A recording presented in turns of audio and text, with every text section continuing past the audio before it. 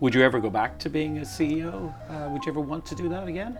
I think I would, but maybe more on my own terms, less on my VC's terms. Yeah. And that's what I've realized. And even at my current job at Period, I like that we don't have any investors. I like that I have one CEO and we interface and we solve problems. We have a board and so forth too. But that Whittleby was a great business. We made $1 million in 6 or 7 months in sales. That is amazing. Really fast. Oh, that's impressive. And then a year into it, we were making $3 million in annual revenue already, recurring revenue. And so it was going really, really good, but the VCs are just like, go, go, go. And I'm like, but wait a minute, my inventory's breaking, my supply chain's not ironed out, we're growing too fast. And they're like, perfect, keep doing that, and here's a little bit more money. And just kept pushing and pushing. Wow. So that would have been an amazing, maybe more of a lifestyle business. Yeah. And there's no fault in having a lifestyle business. You don't have to go build the next unicorn. And I've had lifestyle businesses as well. If you have these businesses, it's making some money for you, you enjoy doing it, great.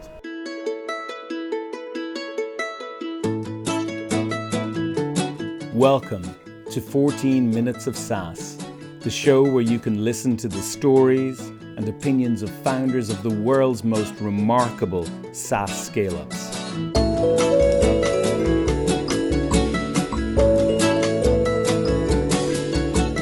Episode 77 of 14 Minutes of SaaS is the second installment of a 5-part mini-series. I'm Stephen Cummins, chatting with Sean Percival, CMO at Whereby, formerly of 500 Startups. MySpace was big data dumb, according to Sean, and that's why they lost to Facebook.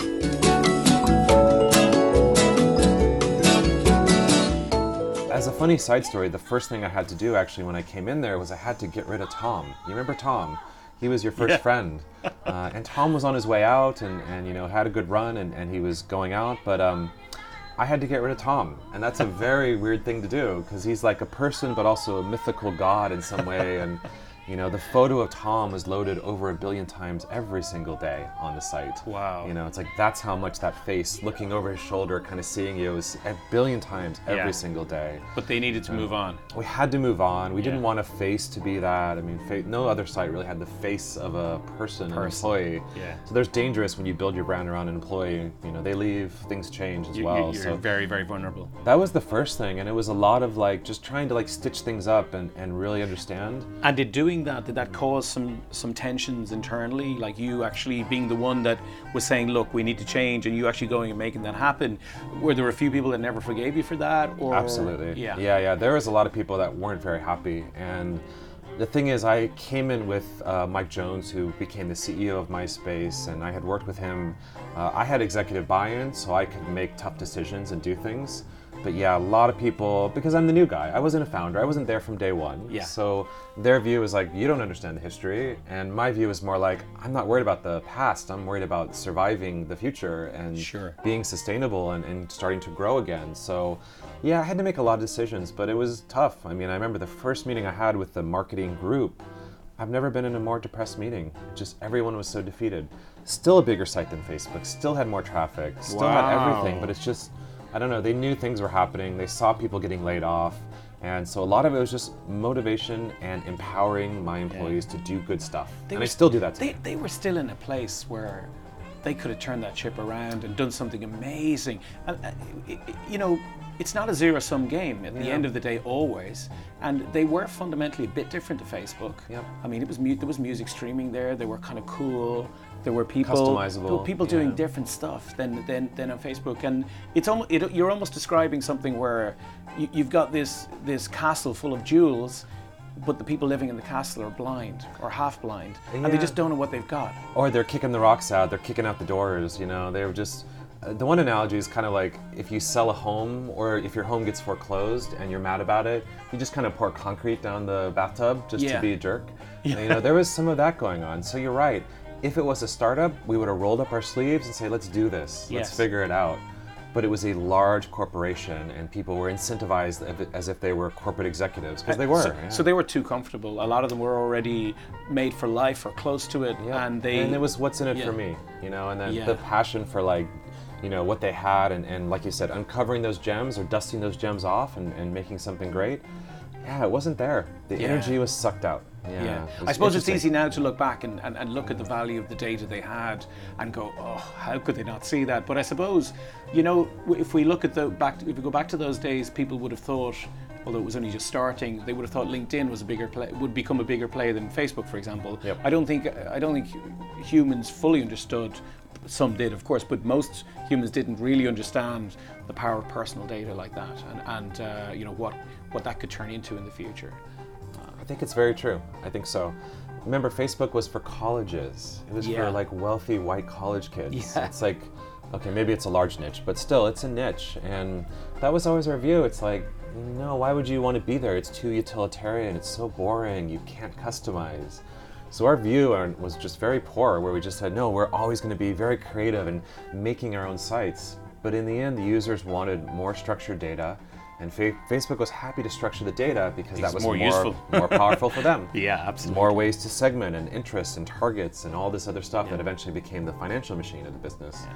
So for them, I mean, they were smart, you know. I also look a lot like the tortoise and the hare, you know, and we were moving crazy fast. They moved a lot slower. They went public. I don't think they were profitable.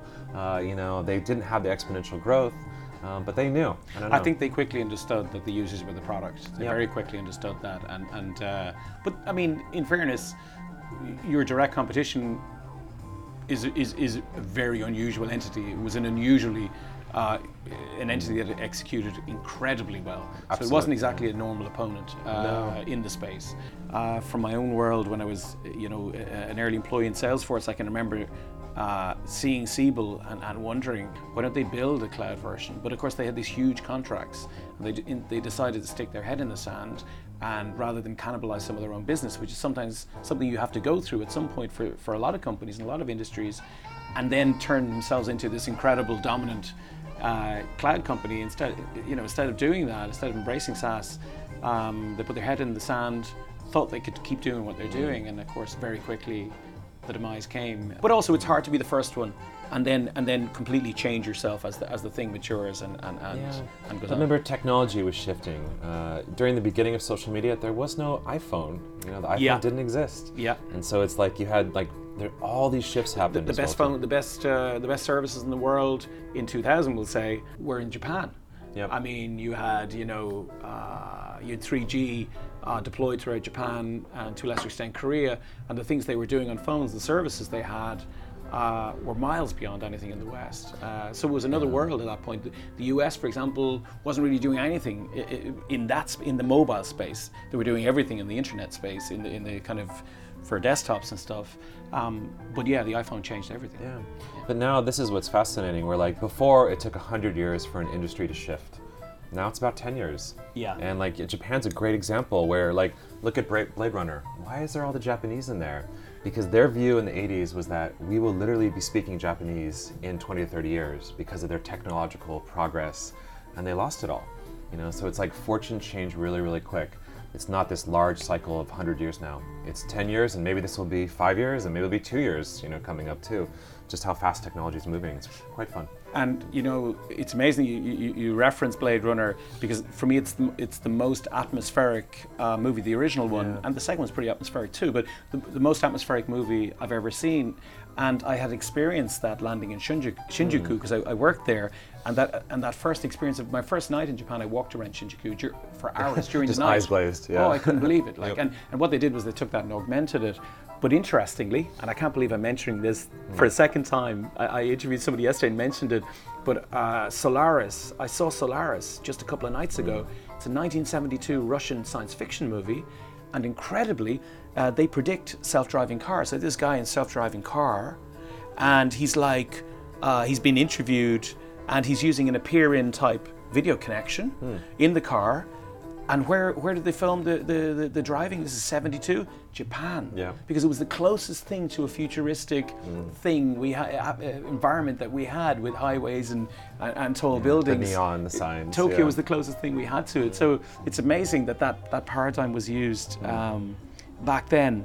I have a feeling you have an interest in Japan, but I'm going to ask you about that a bit later. You went on after that. Kind of incredible experience, kind of ups and downs, to become, I think you worked for a company called Science, which probably got you exposed to kind of looking at several startups and stuff. I think you were, from memory, I think you were an entrepreneur in residence. And then you founded your own company for the first time. You're CEO of Whittleby. Yeah. And that was really a very different type of company. How did that go? And what was the good and bad that you took out of that? Yeah, I shifted completely because the MySpace experience, while it was interesting and I learned a lot, I told myself, one, I'll never work in a large organization again. I'm a startup guy, I gotta get back to that. And I'm sick of trying to move millions of people around in some type of framework. I wanted to actually ship real product. So it was an e-commerce company. And I know you have 2 kids, and as do I as well too. And essentially what happened is, I had my daughter, and that changes your view on a lot of things in life. Absolutely. As the entrepreneur, I also said, wow, it's very expensive to have a kid. I'm gonna be buying a lot of clothes for this kid. That's a great business. And I just sort of went on a pain point. And I think the best entrepreneurs are solving a pain point in their life. Personal life, something they do in business, a process they don't like. I hated going to the mall. It was a nightmare going with your kids to the mall. It's like, they don't want to go to the mall. They don't want to try on things. So Whittleby Or they want to mess with everything. They want to pull stuff down. I always also tell the story about the one time I did, a kid actually threw up in front of me, and I was like, okay, I think I'm done with this experience. So what I thought about as the entrepreneur and this kind of automation geek was, I was like, well, why don't we just automate your kid's wardrobe, and every month you get a little bit of clothes, and then as the seasons change, the clothes change.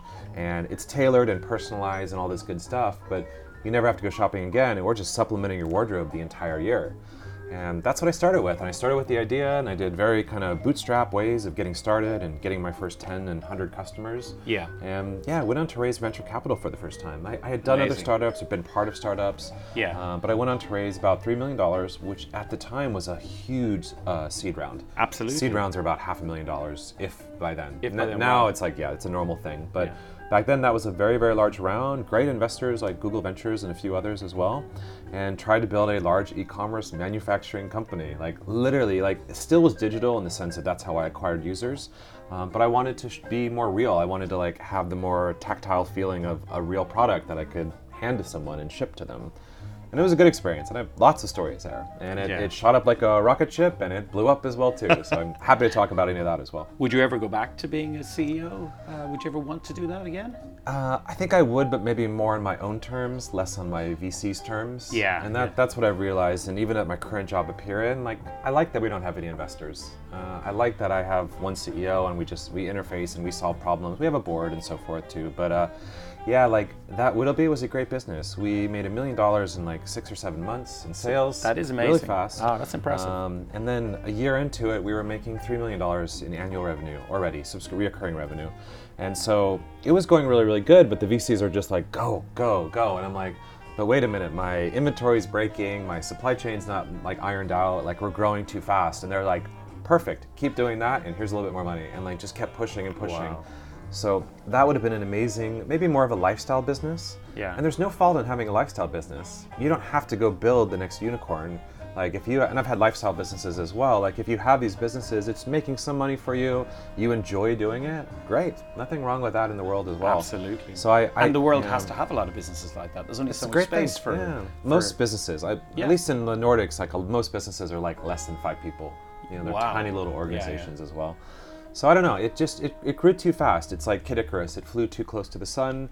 It's a great idea. That idea has been copied 100 times. I haven't seen anyone scale it massively. But I wrote a lot about it, and it failed, and there was challenges, and I went through founder depression and all this awful stuff, and I wrote a lot about it, which at the time was not really happening, because remember, founders had this facade of everything's great. Being invulnerable, yes. I'm crushing it. But I still wouldn't call that a failure in the sense that you achieved more learning and also you actually got it up to a certain level. It just seems like perhaps if you'd had a better VC actually, maybe that's a controversial thing, maybe they're friends, I don't know. But it seems like... Some are not friends anymore. Okay. If you'd worked my with view is, VCs, half of them were amazing and half were awful. Okay, and and we don't talk, and we unfollowed each other on Twitter and all this other drama. But it's half of them are great. But that's how it is. I had 12 investors. It's not all of them are going to be great.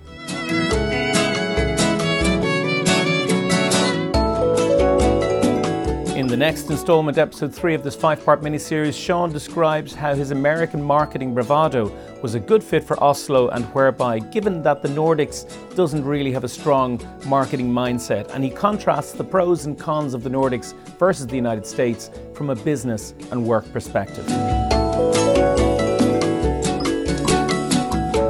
You've been listening to 14 Minutes of SaaS. Thanks to Mike Quill for his creativity and problem-solving skills, and to Ketsu for the music. This episode was brought to you by me, Stephen Cummins.